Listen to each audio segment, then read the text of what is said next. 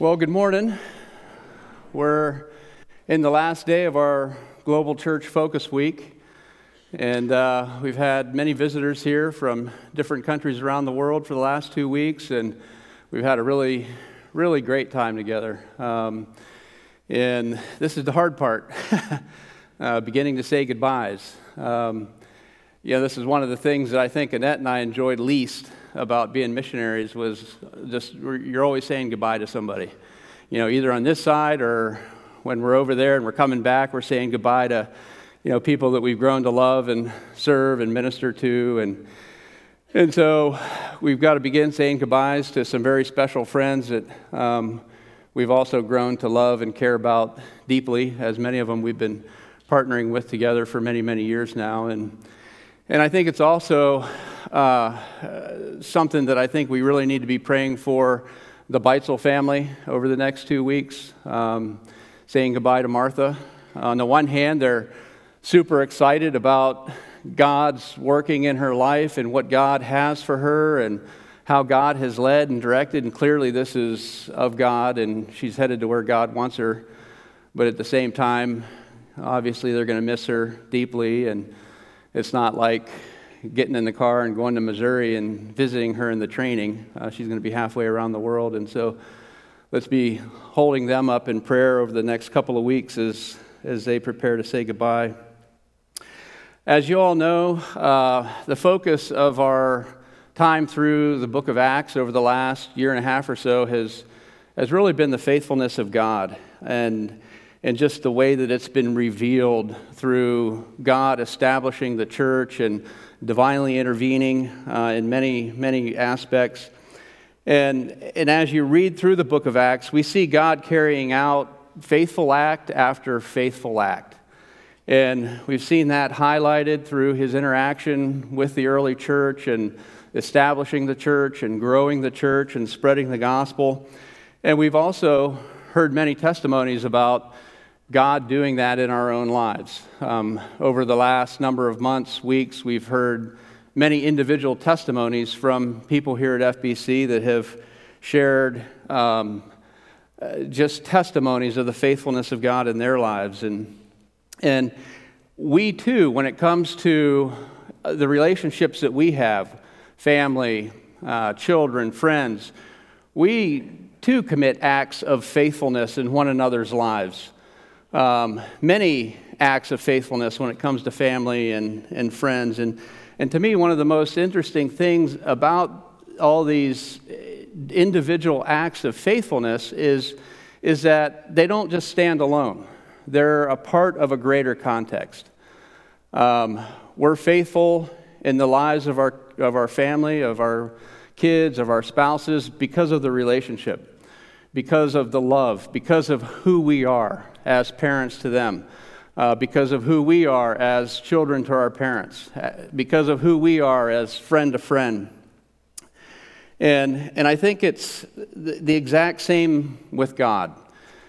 God is, like we've seen all through Acts and like many have shared, we could go on service after service after service, just highlighting the faithfulness of God in our lives and the abundance of faithful acts that God has carried out on our behalves. But just like with us, there's a greater context. So there is with God. All these individual acts of God's faithfulness are a part of a bigger context of God's faithfulness, and I think we see that context viewed in this visual. We call it the meta-narrative context. It's the big picture, the grand story. It's the big picture context of God planning, preparing for, and fulfilling the eternal plan of redemption.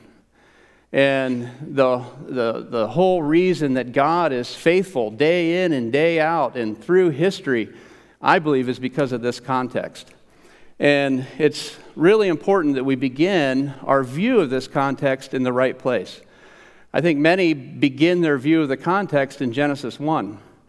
But as we're going to see in a minute, the context actually begins before the foundations of the earth, in the heart of God, from eternity past. And it's something that flows out of who God is. We know that God has been an eternal God from eternity past. But I don't know if you've ever given any thought to our first record of God revealing himself is usually Genesis 1, and that is as the almighty sovereign creator of the universe. But what was he like?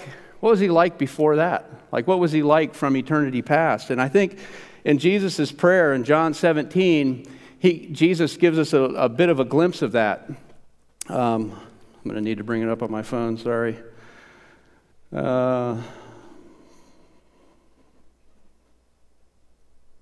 In verses 1 to 5, and so this is Jesus' prayer. He says, Jesus spoke these words, lifted up his eyes to heaven, and said, Father, the hour has come. Glorify your Son, that your Son also may glorify you.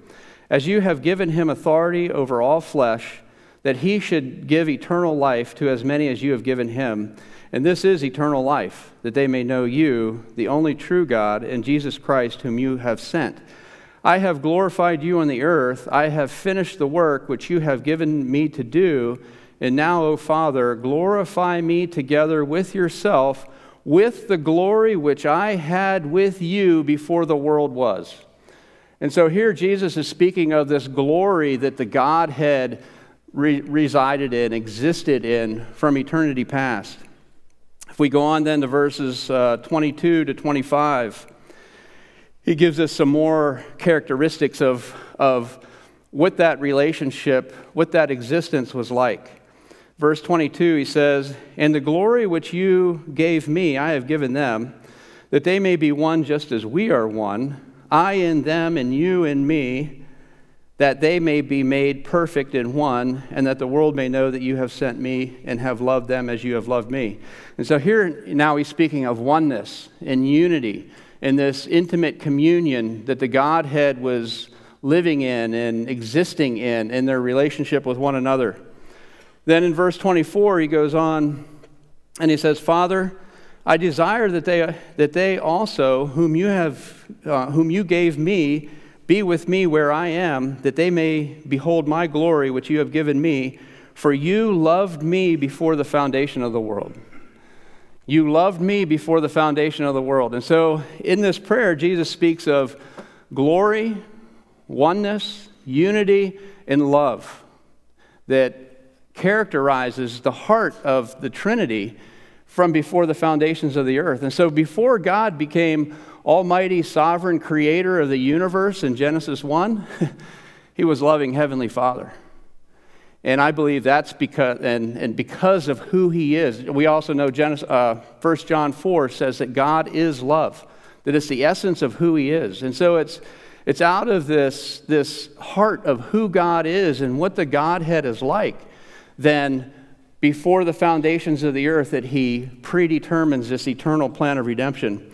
If we go on and look at 2 Timothy 1:9, who has saved us and called us with a holy calling, not according to our works, but according to his own purpose and grace, which was given to us in Christ before time began. And so it says, God's purpose and grace were bestowed upon us through Christ before time began. And so this means that the Godhead predetermined this eternal plan of redemption that would be on the basis of grace, on the basis of giving us what we don't deserve, and it would be carried out by Jesus before he even created a thing. Like before we existed, before there was a fall, before there was sin, before there was a need for salvation. Because God is love, and he's all-knowing. He knew full well all that the world was going to become. And so before he even creates this human race that he knows how sinful we're going to become, he predetermines an eternal plan of redemption. And it's that, to me, that's the big picture context. That's the big picture context of all these individual acts of faithfulness that we see God doing. Because if you continue to look at the big picture context, that's just stage one. We've identified 4 stages of that context.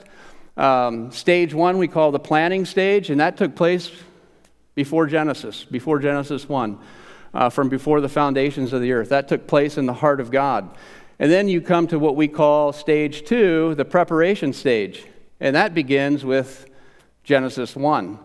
And then every event, every story, every account that we have all through the Old Testament, in some way, in some shape or form, God is setting the stage for Jesus to come and fulfill the plan. Because Jesus' fulfillment of the plan, according to 2 Timothy 1:9, and all those other verses that are listed below it, tell us that this has been the center of God's plans and purposes from before the foundations of the earth. And Colossians 1:16 is a verse that I think really supports that fact. For by him all things were created that are in heaven and that are on earth, visible and invisible, whether thrones or dominions or principalities or powers. All things were created through him and for him. For him. For Jesus. Why would everything, visible, invisible, everything in heaven, everything on earth, thrones, dominions, powers, principalities, that's a reference to the spirit world. Why would all this be created for him, for Jesus? Because before the foundations of the earth, the Godhead predetermined an eternal plan of redemption that Jesus was going to come and fulfill on the behalf of mankind. And so God created this world and all that it contains as the backdrop, as the context, as the place where Jesus would come and fulfill that plan. And so then we come to stage 3, which we call the fulfillment stage, and that's the time when Jesus actually went to the cross. And a passage that I think is just really gripping is John chapter 12, verses 23 and 27. 23 says, "But Jesus answered them, saying, the hour has come that the Son of Man should be glorified." He doesn't say the hour has come that the Son of Man should be crucified. The hour has come that the Son of Man will be humiliated. The hour has come that the Son of Man would be glorified. He refers to this hour of him going to the cross, as the hour in which he would be glorified, because it is the ultimate manifestation of the grace of God. There could be no greater manifestation, revelation of the grace of God than to have fallen, sinful enemies of God, human beings standing at the cross, nailing the Holy Son of God to the cross, condemning him to be more sinful than themselves, and in that act, God actually paying for their sin. Like, the wisdom of the cross is just beyond our comprehension. Jesus then goes on in verse 27, "Now my soul is troubled, and what shall I say? Father, save me from this hour? But for this purpose I came to this hour." For this purpose I came to this hour. This purpose of shedding his blood and fulfilling the eternal plan of redemption. And then after Jesus fulfills the plan from Acts chapter 1 all the way into eternity future is all the results of Jesus fulfilling the plan. Every event, every doctrine, every promise, every bit of biblical instruction that we find from that point on is all finds its relevancy in the fact that Jesus fulfills the eternal plan. Had Jesus not fulfilled the eternal plan, there would be no promises. There would be no new heavens and new earth. There would be no existence of the church. There would be no rapture of the church without Jesus fulfilling that eternal plan. And so to me, that's the ultimate context of the faithfulness of God, in which God is carrying out all these individual acts of faithfulness. He's carrying out all these individual acts of faithfulness because he's fulfilling this grand story, this eternal plan. And so we've gone through the book of Acts. We've seen the faithfulness of God in establishing the early church. If we were to continue to look at church history from the end of Acts up to 2023 and look at the church's outreach and look at the spread of the church and look at the establishment of the church, I believe we would see exactly the same things that we see all through the book of Acts. The ineptitude of man and the faithfulness of God. Like, that's what you see. The establishment of the early church was not about the greatness of the apostles. It wasn't about their faithfulness. It wasn't about their wisdom. It was about the faithfulness of God, because God is carrying out, He's fulfilling the eternal plan of redemption. And if we look all through history, the history of the church, we see the exact same thing. Man and the church just blowing it over and over and over and over, but the faithfulness of God to divinely intervene. And if you disagree with that view, just look at the state of the universal church now. I mean, look how divided the church is. Look how confused the church is. Look at how all the false teaching and the heresy that exists in the church today. That's not a picture of the faithfulness of man and the greatness of the church. But yet God continues to work through the church and continue to spread the gospel. And we have all these people here this last couple of weeks sharing all these testimonies because of the faithfulness of God. Because God is carrying out this eternal plan of redemption. And so here's the thing that I think, is so important for us all to see in this. And that is when you take a step back and you look at that big picture context, that began with the heart of God from before the foundations of the earth, and you see His faithfulness to put everything in place all through history that needs to be put in place for Jesus to come and fulfill the plan. And Jesus comes and faithfully fulfills the plan. And from that point on, we continue to see the faithfulness of God to establish the church and spread the church and grow the church, and hear testimony after testimony after testimony of the faithfulness of God. For me, it gives me a deepened appreciation for what the writer of Hebrews says in Hebrews chapter 12, verses 1 to 3.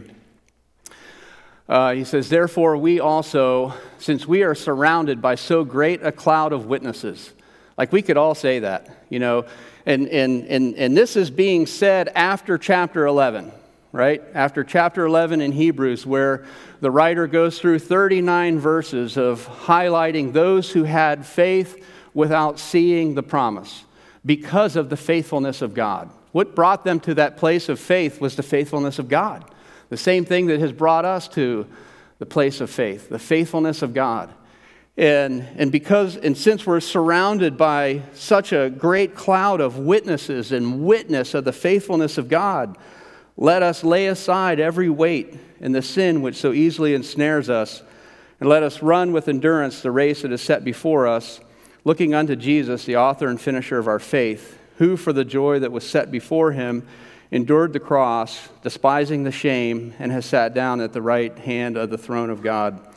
And so to me, what he's saying is that there is such an overwhelming amount of witnesses and testimony of all that God has done and all that God has in store for us, that it consumes us, that it determines our perspective in life. It determines our decisions. Like we've seen, we're a part of God's plan. Like whether we know it or not, we're a part of God's plan. God's faithful in our lives, whether we know it or not, whether we ask Him to be or not, because of who He is.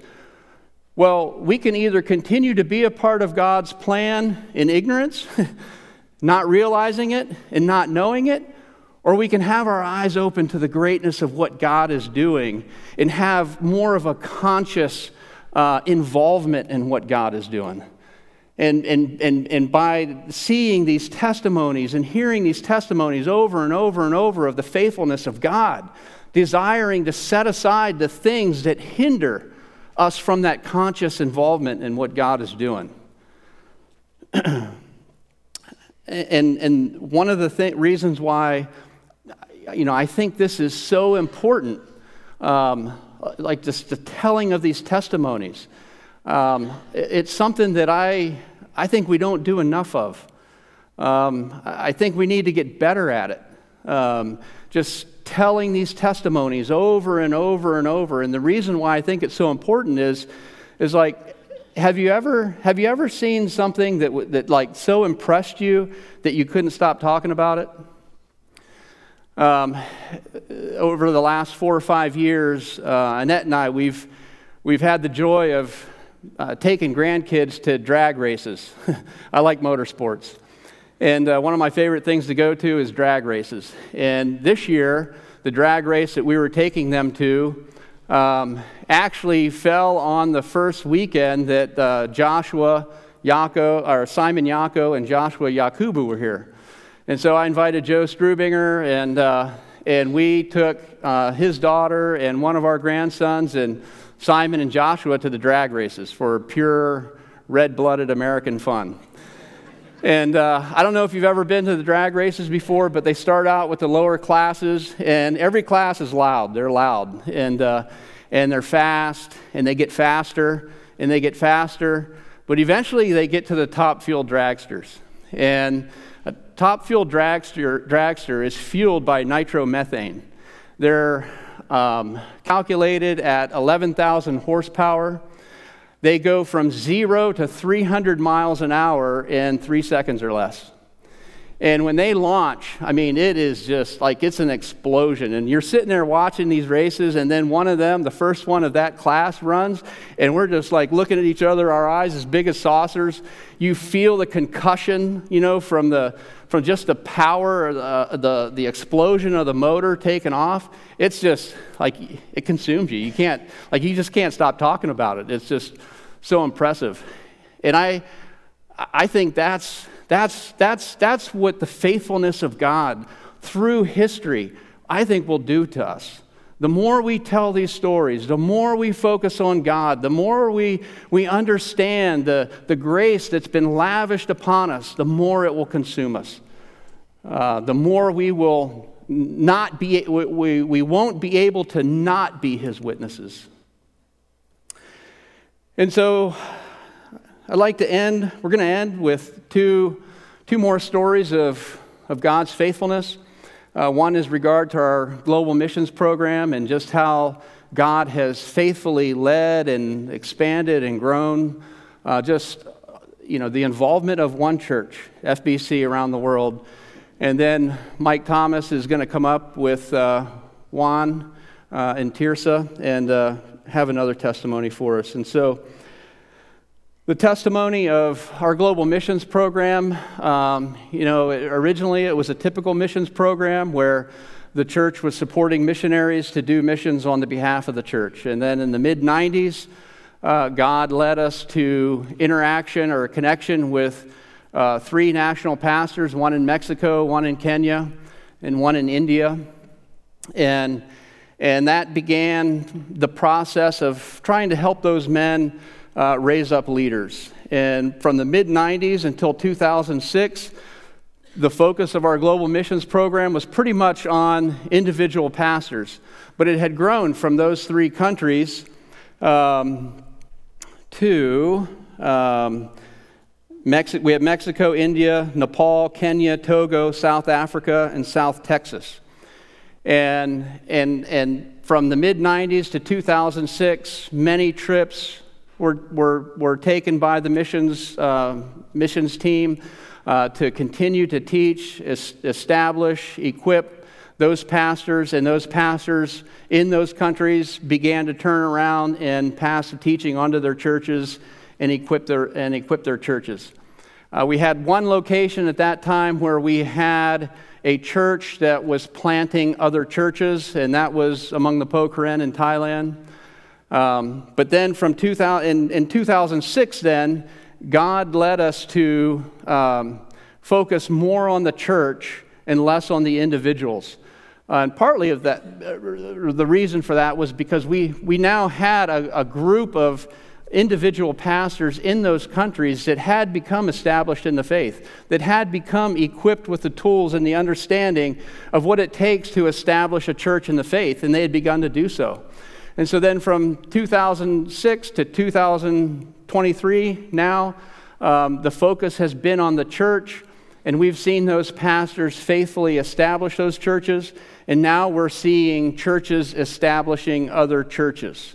We're seeing pastors holding pastors' conferences from pastors from many different denominations and passing on to them the teaching that we've passed on to them, and it's grown. This past April, Joshua invited us, Jim and I, to Nigeria to do a conference for a group of pastors and missionaries across Africa. And after almost every session, we had missionaries coming up and asking us to bring the teaching to their country. Well, what it has led to is in 2024, beginning in January, we're going to be taking our teaching to 15 new countries or new locations in Africa. 10 of those locations are countries that Jim and I have never been to. And it's just, to me, it's just such a testimony of the faithfulness of God. The faithfulness of God to use one church for such amazing, broad spectrum impact in so many places. Churches now establishing churches, and it's a continuation of what God began before the foundations of the earth, has carried out through history, it's carried out through Acts, through the history of the church, and he's continuing to do the exact same thing. And, some of the things that we read in Acts, the Holy Spirit led the elders to set aside Paul and Barnabas and to send them out. Well, we just did that this morning. The elders just did that with Martha, the exact same thing. Paul and Barnabas would make their missionary trips, and then they would come back to the church and share testimonies of all the things that they'd seen God do. We just did that this week. We just had all these guys from all these different countries come for that very purpose, to share with us the great things that God is doing around the world. And so this morning, if you get one thing from what I've shared this morning, I pray that it's just a bigger view of the greatness of God, a bigger view of the heart of God, a bigger view of the faithfulness of God, and what we, by His grace, are allowed to be a part of. And so I'm going to invite Mike and the Delgados up to continue on with these testimonies of faithfulness.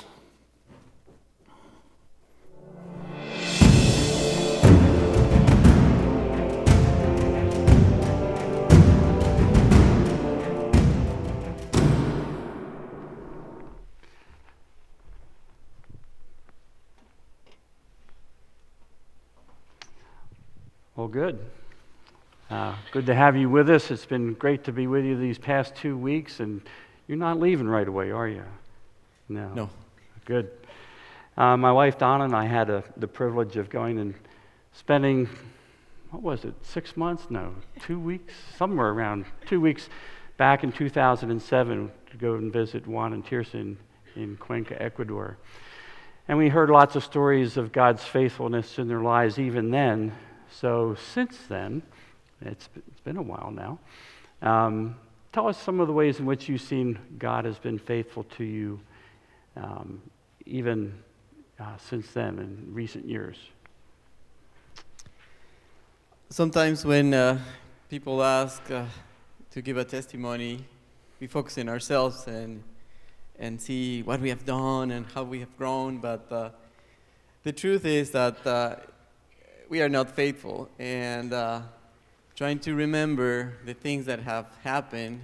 Even when I became a Christian, it wasn't about me. I wasn't looking for God, but He was faithful because of what 2 Timothy 1:9 says, and I wasn't looking for God, but He saved me. Yeah. And it's been the same in our marriage too. He prepared us to be one as a couple and to serve Him. And it's also His love, His faithfulness, and we've been able to see that as we go as a couple, but also in the church. Sometimes it's easy to focus on ourselves and say like how much we have worked or done, but it's not. It's His work. It's His church, and we are just very thankful that we have been able to see that through our lives, because God has allowed us to see Him in the midst of difficulties in our lives, with health, with death for relatives, and one example of this that I can share with you about God's faithfulness is that the church really is our family. We have two daughters. That Tallulah, she's 5, and Sadie, that she's 2.5. And my mom passed away 3 months before the older one was born. And our parents, Tirsa's parents, live in Texas. My mom is not there. My dad is not very present in the picture, but the family that we have is the church, and we can see how God takes care of us, no? And so that's just one little example of God's faithfulness. He had this prepared from the beginning of time for us to know Him, and it's really nice to see how He brings us up to a better understanding of what He does. When I just became a Christian, I memorized Psalm 119, verse 9, and kind of like the focus is on us. I memorize the Word, and I'll be away from troubles. But it's not like that. And it's God's faithfulness, because we don't look for Him. And I think how much time we have? Like, the clock's right there. We got 5 yeah, minutes that's and right. 22 Okay. seconds. So I'm done. Well, you can share too a little bit of God's faithfulness. I wanted to ask you, Tirsa, as Juana said, the church really has been a family to you both. And I know when we were there, you were meeting in one building, and the church was this big. So your family, your church family, has really grown, and God's been faithful to His own purposes there in Cuenca to grow and establish the church. And how have you seen the faithfulness of God through the church, not only to your own family, but also to one another? Yeah, I think that our families and our local church, they're very similar. There's a lot of parallels. We learned this week about your discipleship model here at FBC, and they call the mature believer the parent, but it's not the parent's job to keep their kids next to them for their whole life, or to be like, no, you can't do that when your child is 30 and maybe they're going to make a bad decision, but you just want to walk alongside them, And so as we have served in the church, I've been in Cuenca for 12 years. I don't look it, but I was actually born there, so I just grew up in Texas, but I'm technically from Cuenca, and even that is pretty miraculous because the ladies accept me. I've been serving with the women for almost 10 years, and I'm not from there. Their culture might be different to my home culture, but they accept me. And so we've seen, as we trust the Lord and He is faithful to grow these people, that more of them are now prepared to parent the new families or to walk alongside others and say, it's okay, let's go back to what the Word says. It's not about telling people what to do or what God wants them to do, but leading them into that relationship with Him so that it can be a true intimacy and dependence on the finished work of Christ, not on the person that's teaching them. And that has always been our heart as we work to establish the church by God's grace, that privilege that we get to partake in. But we see how they are growing, and we see how now their interests and their maybe their perspective is amplified because they see the needs of others. And so I think that's one of the big reasons why the church has grown so much is because we have more people prepared or strategically placed to take care of the needs of the body, and that's really cool to see. That is sweet. The body of Christ, the family of Christ. Yeah. Thank you, guys. Thank you. And